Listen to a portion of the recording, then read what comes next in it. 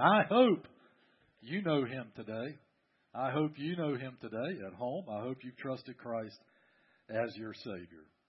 I want to pause just a moment, repeat a bit of what Pastor Mike said earlier about the D4 pathway groups, because they are about discipling one another and being discipled. It's fundamental to a biblical Christian faith that you are in a discipling relationship and you grow as disciples together. Pastor Mike alluded to this. As we've seen in this message series, Jesus had crowds that would follow Him. Some of those crowds claimed to be disciples. We would liken that to congregations today. We have large congregations, and many of those in the congregation claim to be followers of Christ. But then you can draw the net just a bit tighter, and you find those that are more fully devoted to Christ. And the 12 apostles of Jesus, He called out of the crowd to follow Him. And day by day, they lived their lives in devotion to Christ. But even among those 12 apostles, He had even a closer knit group of 3 friends and followers. Peter, James, and John were His inner circle, and they would come with Him to situations the other 12 were not involved in or didn't participate in. And they would write about that later. John, Peter, James all wrote about those moments when they were with Jesus personally and intimately, and they experienced things that the other ones of the 12 did not experience, and certainly the larger crowd didn't experience. The point is that even Jesus followed that pattern to collect close to Him those who would grow in their discipleship and walk closer with Christ. And the D4 Pathway group seeks to emulate that. Paul did it with Timothy and with others, and we want to help you be a part of that kind of relationship. And that's what it is. It's relational. It's not a class. It's being in a relationship with one another and growing in your faith and walking with Christ together. We return this morning to John chapter 6 and wrap up our message series, Who is this man? Clearing up confusion about Jesus. So if you have your Bible, go there with me, John chapter 6. While you're turning there, let me mention one thing. In the next 2 months, especially in the month of May, end of April, month of May, I am planning our strategy for more regathering and getting us back on a pace with what we need to be doing as a church family here on site. I want to put this out there right now. If you are a Sunday school leader or teacher, you're going to be getting an email from me. So look for that this week. You should be getting an email from me this week. We're going to meet together, just me, the Sunday school leadership. We're going to meet together in early May so I can share with you my strategy for moving our Bible study classes back in and get your input, your questions for that. Pray for us as we look forward to summer and anticipate great things ahead as we move in. John chapter 6, you'll recall in this series, it started with Jesus feeding 5,000 men and their families on the other side of the Sea of Galilee from where the rest of the action has taken place. The next morning, after He fed the 5,000 men and their families miraculously with loaves and fish, the next morning, the crowd got up and couldn't find Him. And they were so excited because Jesus had done this miraculous thing and taken care of their physical needs that they gathered up and they followed Him to the other side of the shore of the Sea of Galilee where He and His apostles had gone during the night. And the core of the chapter, as we have read it, is where Jesus has been in a winding conversation with this crowd who have followed Him there. And along with them are some religious leaders. In the text, when you read the Jews, it usually means the Jewish leaders were asking questions on behalf of the crowd, but also the crowd was interacting and asking these questions. And through the flow of the passage, they have been learning more and more about who Jesus is, but exposing their own confusion also over who this man is. Last week we saw that Jesus' hard teaching about who He was, who He really was, and that He must be trusted, Christ and Christ alone must be trusted for eternal life. The crowd took that as a hard teaching. That was difficult for them. And the phrase as we read it means that it was offensive to them. So a large number of them turned around and left that day, walked away from Jesus. Even though they had claimed to be disciples, they turned around and they walked away and departed, abandoned Jesus Christ. We're going to pick up there in the story, John chapter 6, verse 66. I know, 666, it's just there. I didn't make that up, but it's John chapter 6, verse 66. We're going to pick up there and begin reading at what happens next. John chapter 6, verse 66. The Bible says, from that moment, many of his disciples turned back and no longer accompanied him. And we learned last week that is very much disciple language. The term accompany means walk alongside of someone. It's a learner-teacher relationship. So a whole host of those who claimed they were going to follow Christ decided based on what he said and the hard teaching there. They were offended by that and they departed. Verse 67. So Jesus said to the 12, you don't want to go away too, do you? Simon Peter answered, meaning answering for all of them. He said, Lord, to whom will we go? You have the words of eternal life. We have come to believe and know that you are the Holy One of God. Jesus replied to them, didn't I choose you, the 12? Yet one of you is a devil. He was referring to Judas, Simon Iscariot's son, one of the 12, because he was going to betray him. A large group of what we have called counterfeit disciples turned and departed.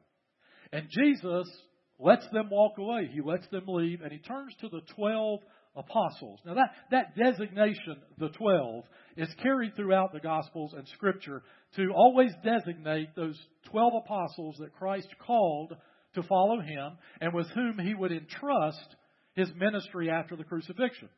All disciples are called to follow Christ, but these particular 12 were his closest, and they would be entrusted to carry on his ministry and to teach other disciples also. So he gathers around them. And he says this, you don't want to go too, do you? Now it's a rhetorical question framed in the negative, which means he expects the answer to be no. And he's correct. Speaking for all the apostles that are there, Peter chimes in. On behalf of all of them, he says, to whom would we go? The answer is no, because to whom would we go? Now, I want you to notice something right away. That's a relational answer. He doesn't say, where would we go, or to what religion would we go, or to what other book would we read. He says, to whom would we go? They get it. Even this early in Jesus' ministry, they get that discipleship is relational. It's being with Jesus. It's not doing stuff. It's being with Jesus. And to whom would we go indicates that at a challenge point, at a turning point, Peter and the other apostles are already under the conviction that Christ and Christ alone is the one they should follow. Whenever your faith is challenged, it indicates if you are at that level of commitment. It indicates if you are an authentic follower of Christ, an authentic disciple. Because that turning point is where the counterfeit disciples depart and the authentic disciples say, no, I have made my decision. Where else, to whom else could I possibly go? No, I'll stay with Christ. I'll stay with Christ. When you've already made that decision, at such turning points, it fortifies your faith. It doesn't weaken it. It fortifies your faith because you know you've made that decision to follow Christ. It's not about being a churchgoer. It's not about serving on committees. It's not about being more religious. It's about having a personal relationship with Jesus Christ, a relationship that is so definitive and which rests on the grounding of such conviction that when the moment comes that you face even hard teachings of Jesus, when you face the crowds and the peer pressure to turn away, your response is, to whom else could I possibly go? I've made my decision. I follow Christ. I follow Christ. Last week we looked at the counterfeit disciples. This week we're going to see that Jesus affirms authentic disciples and what it means to be an authentic disciple. You should ask and answer this question for yourself and let God show you this morning if you are an authentic disciple. If this is truly you that we're describing this morning, God will show you that. And you know this in your heart of hearts. But if you realize along the way that maybe I'm among the counterfeits and I'm just a churchgoer and I'm just a committee sitter and I'm just one that does what I want to do and it's not about a relationship with Christ, let God show you that too and change that today. Change that today as He calls you to do that. As we go through this passage this morning, you're going to notice some similarities to last week. As we diagnosed how to recognize counterfeit disciples, this morning we'll consider how to recognize authentic disciples. And if you were here last week, if you listened in, if you watched it online, you'll notice some similarities. Well, the reason for that is the diagnostic method is pretty much the same. God brings us to a place where it reveals whether we have that conviction that we are authentic followers of Christ, but it also reveals if we are not and what we should do about it. So the diagnostic method is pretty much the same. Last summer, I had a bout of vertigo that started ramping up just a bit. And I've had vertigo in the past, but this one was sticking with me. And then at the end of the summer, I was sitting in my study at home, working at home, and suddenly the hearing in my right ear radically changed. It's hard for me to describe, and if I start describing it, well, it's kind of boring. But anyway, it just radically changed, trust me. Now, I knew for a while I had some hearing loss. I could just tell that. But I'd never had anything quite like this happen. So I went to see my doctor, and he ran some tests. He put me on some medication, and to no avail. But that was the point, to find out what it was not before I tried to find out what it was. So he sent me to an ENT, ear, nose, and throat specialist. I went to see the ENT. My first appointment with the ENT was December 14th. And on December 14th, the ENT ran about a 45-minute set of hearing tests. Now, I had presented with vertigo, but hearing loss as well, and some struggles with this new thing going on with my hearing in my right ear. And she ran a battery of tests, and after the test, she pulled me in, and she showed me on a chart what the results were and what her tentative conclusion was. Now, I'm not going to get into that, but let me just say it was not good. But she said, we're going to bring you back in January, and we want to find out. We'll do the same test again. We want to find out. But in the meantime, and she gave me a list of stuff to do to mitigate the symptoms, especially the vertigo. Do these things, mitigate these symptoms. The top of the list of which is going to just change my church dinners forever. I'm on a low-sodium diet. I know. So when I don't eat your stuff at the church dinners in the days ahead, don't take offense. I got to eat a salad. Okay? So, but I had to mitigate these circumstances. So I did that on December 15th, the day after. Kim and I went radical on all those things. And I did, folks, we're talking about minimizing my chocolate intake. Who does that? That's just not right. Minimizing, it hurts, my coffee. Pulling back on the caffeine. So there was a list of things. So I went through those things. I went back January 22nd. Now this is really what I'm leading up to. January 22nd, she did the exact same series of tests. Exactly the same. And then she pulls me in and says, it's not what I thought it was. Praise God. That was a win. And the even better news is the new strategy that I'm using to mitigate the symptoms is working. Right? Vertigo dissipating. Hearing's still weird, but hey. Sometimes the same test yields different results. And sometimes that's a good thing. The very test that shows you're a counterfeit disciple can be applied to an authentic disciple, and that's good. And the results are good. So that's what we're going to do this morning. If you were with us last week or you've watched that message online, you'll recognize we're applying the same diagnostic measures. Look at this with me. How do you recognize an authentic disciple? How do you know if you are an authentic disciple of Jesus Christ? How do you recognize an authentic disciple? First of all, authentic disciples accept what Jesus says. Authentic disciples accept what Jesus says. Have I read the text? Somebody, have I read the text? I did read the text. Thank you. One of the symptoms is not memory loss. I promise. But it's a symptom of being 59 years old.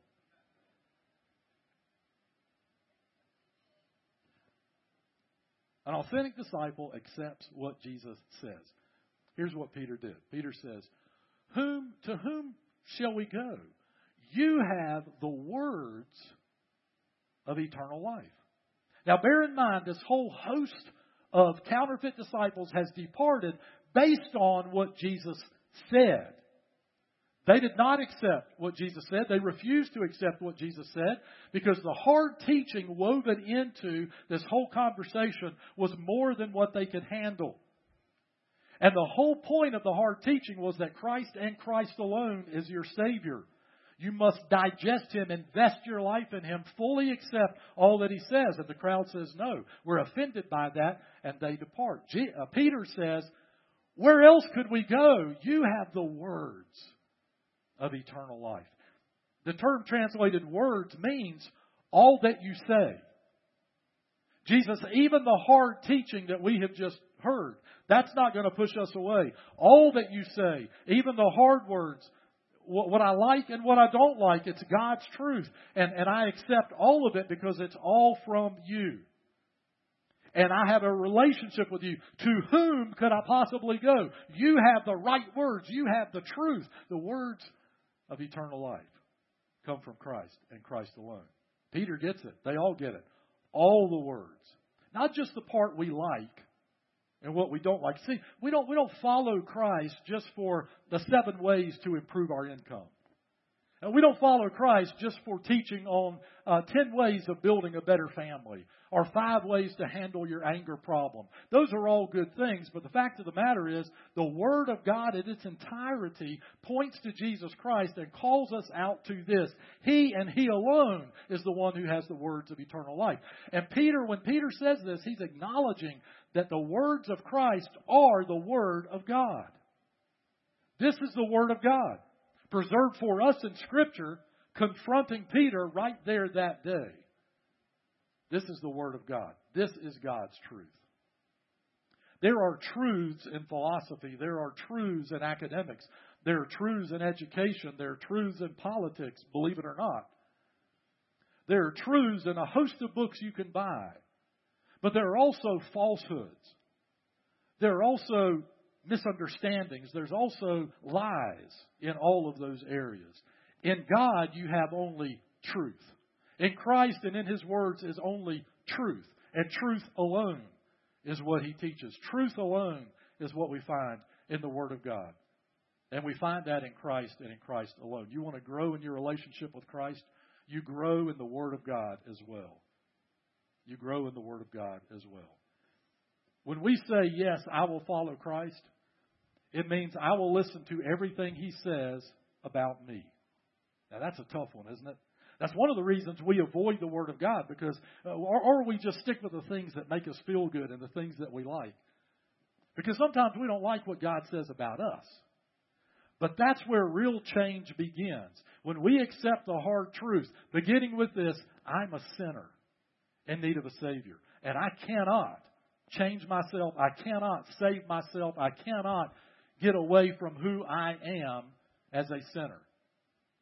I need God's forgiveness. I need God's truth. I need Jesus Christ and Christ alone to save me and cleanse me. He's the one that died on the cross for me. To accept that Christ died on the cross for you is to accept that you're a sinner. You're not good enough for heaven apart from Christ. That's the hardest truth that some people have to accept, but it's also the easiest thing to understand God is teaching you. It's the simplest truth of all. You need a Savior, and that Savior is Jesus Christ.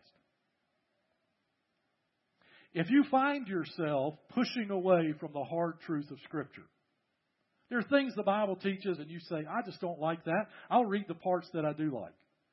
There are things the pastor says and you say, I don't like that. I'll go listen to somebody that I do like. If that's what you're doing, pay attention. An authentic disciple accepts all the words of the Word of God and applies them to their lives and lets God apply them to their lives. It's through the Word of God that God changes us. Shows us who we are, shows us who Jesus is, and changes our lives in Christ. So first, authentic disciples accept what Jesus says. Secondly, authentic disciples believe who Jesus is. Believe who Jesus is. That follows after accepting what Jesus says. Look at what Peter did. To whom shall we go? Who else possibly could have the words of eternal life? And he calls him Lord. And then he says, you are the Holy One of God. We have come to believe and to know that you are the Holy One of God. He says, Christ, we've been walking with you long enough that we know who you are. You are the Holy One of God. Now, we need to put this in the context of the situation at the moment, to really grasp the magnitude of what Peter is saying. Remember, this is the first century. Peter is a Jewish man who's been raised in the synagogue all his life. He has been taught by the rabbis how to interpret the Old Testament Scriptures. And the way the rabbis would teach was by quoting other rabbis. Not by directly quoting the Scripture of the Word of God. They would read it, then they would quote the other rabbis. Then Jesus comes along and Jesus starts telling them what God says about the Scriptures. Not what other rabbis say, but what God says about the Scriptures. And all his life he's been taught there is one God, and the Holy One of God is the one servant and Savior that God would send. One God, one Savior. He is identifying Jesus Christ as that one God and that one Savior. He doesn't have yet the full picture of it as we learn, as the apostles approach the cross later, as the resurrection comes. That's when they really start to wake up to the full truth. But what Peter and the apostles already get is that Jesus Christ is God's Son sent into the world. You'll remember in this conversation, Jesus has emphasized over and over that the Father sent Him, that He has come from above, that one day He will return. There's no question that Christ believes He is God. And now Peter affirms it. Though his understanding isn't complete and full, he affirms, you are the Holy One of God. How did he reach that conclusion? Well, he tells us. We have come to believe and to know. The phrase we have come to believe and to know sets up a process.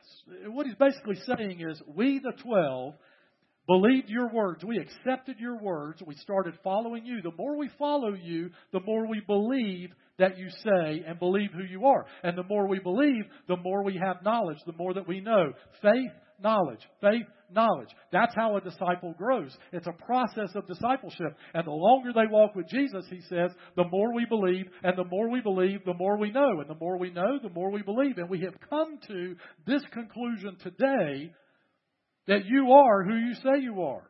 You are the Most High God. Faith and knowledge intersect that way in your relationship with Christ. And it intersects that way in your walk with Christ, your discipleship. They go together.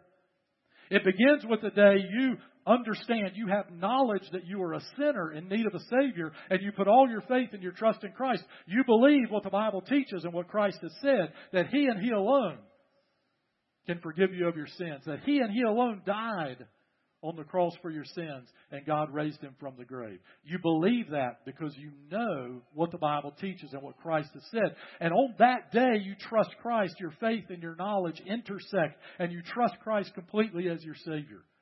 And then you begin this journey of discipleship, this pathway forward, where faith and knowledge continue to intersect. The more you're with Christ, the more you want to be with Christ. The more you walk with Jesus, the more you want to walk with Jesus. Your faith and your knowledge continue to grow, and you see Him work in your life more and more and more, day by day. That is the walk. That is the discipleship of an authentic disciple of Jesus Christ. That's what's so exciting about following Christ. That's why that challenge point, that conviction, to whom else shall we go, makes so much difference, because along the pathway of your life, you'll grow in faith and knowledge, and occasionally those challenges will come. And each time they come, no, I have learned more. I believe Him and more. I believe everything He said. To whom else could I possibly go? Why would I possibly turn away? I'm following Christ. I'm following Christ. The authentic disciple believes who Jesus is. He is the one and only Son of God. He is the one and only Savior, the only one. And as you walk with Christ, your faith and your knowledge intersect to validate more and more that that's true. More and more you get to know Him. More and more you invest yourself in your relationship with Him. And more you know God's Word, and you apply that to your life, and your faith and your knowledge grows. You believe Him. and believe more of Him day by day. An authentic disciple accepts what Jesus says about themselves and about Him. So the authentic disciple then believes who Jesus is. This is what the Word of God says, who Christ is. This is who He says He is. Without hesitation, He confirmed that He is God in human flesh, come for you and for me. Then third, the authentic disciple receives what Jesus gives. Receives what Jesus gives. Peter put it succinctly, eternal life. To whom else should we possibly go? Could we possibly go? You have the words of eternal life. Not, this is such a great religion, we want to stay with you. Not, this is the first time, Jesus, I've ever learned how to serve on a committee. Not, Jesus, you helped me so much understand what church is really all about. Not, Jesus, I want to serve alongside you at the soup kitchen. Not that those things are bad. Not in themselves. But not, Jesus, I want to know the 10 principles for being a better fisherman. That's why I'm with you. No.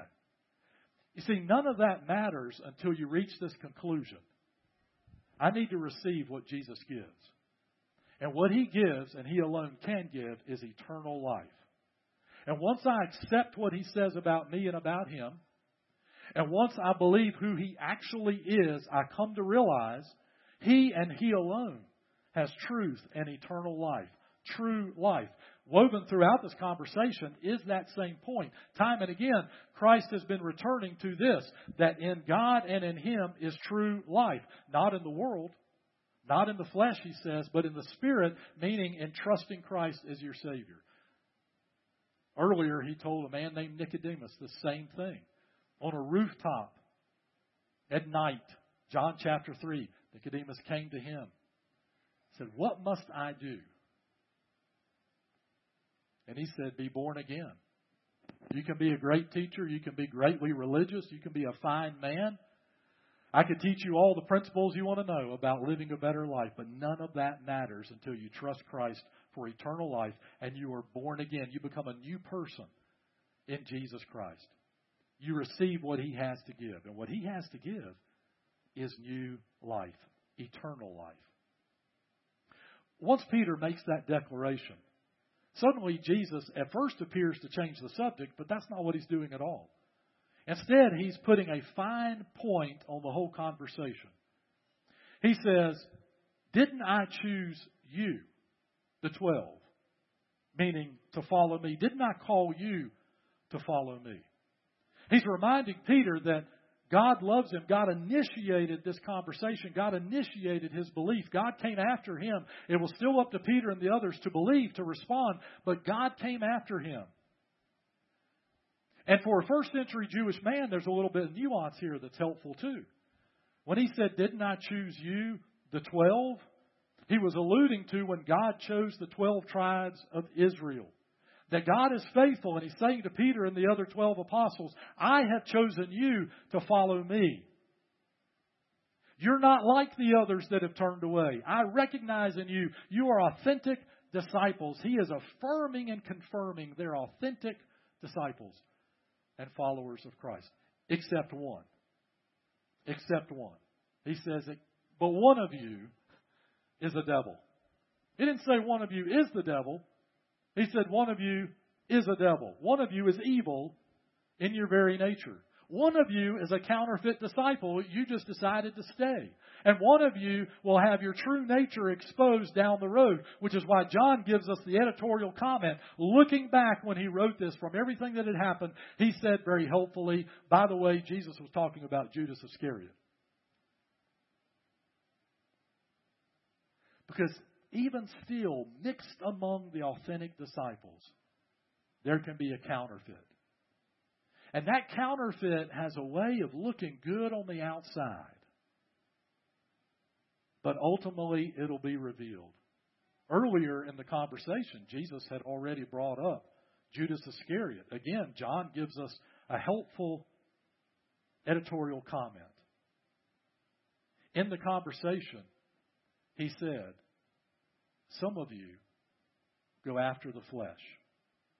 You don't have life in the Spirit. You go after the things of the world. You go after the things of the physical nature. And that's exactly what Judas did. That was his problem. He wanted Jesus to be a Jesus of power. He wanted money. He wanted fame. And when Jesus didn't come through, Judas turned him in to be crucified. But even at this stage, Jesus knows there's a counterfeit among the 12. No matter how much we try to deny who we are, no matter how much we try to hide the fact that we haven't really changed, that it's all about outward appearances, that it's all about going to church or being a good person. To us, that's what it's about. So the rest of the time, everybody thinks we're churchgoers and we look good, but the rest of the time, nothing's changed. No matter how much we think we're getting by with it, God still knows our hearts. God still knows who we are. If God has pointed out to you in this series that you're a counterfeit disciple, you're pretending to follow Christ, you can surrender to Him today. Be saved and start over. If God has pointed out to you that you're an authentic disciple, that's good news. The diagnostic analysis has revealed your heart and your desire to follow Christ. But maybe you just need to start over with Him. Maybe it's a time in your life when you realize, I have not been following Him as an authentic believer would. I've not been growing in faith and in knowledge. And it could be today you're listening to this message and you realize for the very first time that in your heart of hearts you've never trusted Christ as your Savior. You've never really trusted Him. You don't have eternal life in Christ. Maybe you're religious, maybe you're not. Maybe you're at home this morning and you just happen to turn this on. But you realize today, of all days, you realize I've got to do something different. And I realize who Jesus is. And what He says about me is absolutely true. I'm not an investor in Bitcoin. I don't know if any of you are. If you are, God bless you, I guess. But Bitcoin is really popular, and it's growing. If you know anything about the stock market, evidently, there's money in investing in Bitcoin. Again, not my thing. And here's one of the reasons it's not my thing, besides the fact I don't understand it. But here's one of the reasons it's not my thing. This past January, an article was published that interviewed a man named Stefan Thomas. Now, Mr. Thomas works in technology, a software programmer living in San Francisco. No lightweight when it comes to technology or digital or understanding digital things. And Mr. Thomas has invested in Bitcoin. Now, evidently, when you invest in Bitcoin, your digital currency is held in a lockbox, a hard drive, and you have a pass key to that hard drive. You have a password, but they call it a pass key, to access your currency on the hard drive. And Mr. Thomas has that hard drive. The problem is he has completely forgotten what his pass key is. He wrote it down on a piece of paper and lost that piece of paper. You get 10 tries to get into your lockbox before it locks you out eternally. And he tried 8 times. And with fear and trembling was trying to figure out how to get in. How much does he have, you might ask? How much money is at stake in the Bitcoin, in the lockbox? How much? $220 million. And he does not know the password to access his lockbox. And he knows that if he tries 2 more times and fails, he'll be locked out forever. It's human nature, our old sinful self, tends to think of access to God as some kind of secret elitist password. That if God would just be pleased with me, then I'll be okay with Him. So I try going to church, and I try serving on a committee, and I try being a good person, at least not lying today. And I try doing this, and I try doing that. And with each try, I think maybe this is the secret to accessing eternal life. Maybe this is the secret to God being pleased with me. And if I mess up today, then I'll be good tomorrow. And maybe that's how God will let me in. It doesn't matter how many times you try. Nothing you or I do gives us access to eternal life. You know what does? receiving what Jesus gives, eternal life. Admit that what God says is true about you. Accept what He says about you. What does He say? He says that you and I and every person on planet Earth is a sinner in need of a Savior. And we cannot save ourselves. There's not enough good stuff you can do to open up that lockbox and give you access to heaven. It just doesn't work that way. And you and I, we're not that good. We know we're not that good. We might be religious, but we're not that good. So the first thing is to accept what He says about you. The second thing is to believe who Jesus is. Believe the testimony of Scripture and your friends and beloved in Christ. Who Jesus is. He is God in human flesh. He came to earth, lived a sinless life, died on the cross for your sins, and God raised Him from the grave. As majestic and powerful and awesome and almighty as He is, He humbled Himself because He loves you that much. That's who He is. There is in no one else there is life. There's life only in Christ and in Christ alone. And only in Christ can you and I be saved and changed, cleansed and forgiven of our sins. Once you know that, you receive what He gives. By faith, you receive Jesus Christ into your life, and He gives you eternal life. If you've never done that this morning, I want to offer you an opportunity to do that very thing, in-house and online. I'm going to pray with you this morning, a very simple prayer that acknowledges each of the things that we've just talked about. Acknowledges what He says about you. Acknowledges your belief in what He's done for you. He died on the cross for you. He's alive today. Acknowledges that you receive Him as your Savior today. And if you've never done that, I want to invite you to pray this prayer with me in just a moment. I'm also going to pray for those of us who this firms up our faith. This confirms that we're authentic disciples. We praise God for that. But God, help us to move forward in our walk with Christ. I want to pray for us believers as well. So let's bow our heads and close our eyes together. I'm going to pray for believers first, and then I'm going to pray for those of us who would say, yes, I want to trust Christ as my Savior today. Our Heavenly Father, God, we come thanking You for Your grace, thanking You for Your goodness, thanking You, God, for all that You've done for us in Christ. Thank You, God, for the hard words, the words that tell us the truth about ourselves. And this morning, Father, You've reminded us of who we are. Father, if there's just one among us that would say, I realize today I'm a counterfeit disciple. I need to return to You. That God, instead of turning our backs on Jesus, we would come back to You. If there are believers in here, God, this confirms that we're authentic disciples, Father. If that's what we've taken from this. But God, at the same time, we might be weak in our faith. We might be distant in our walk with Christ.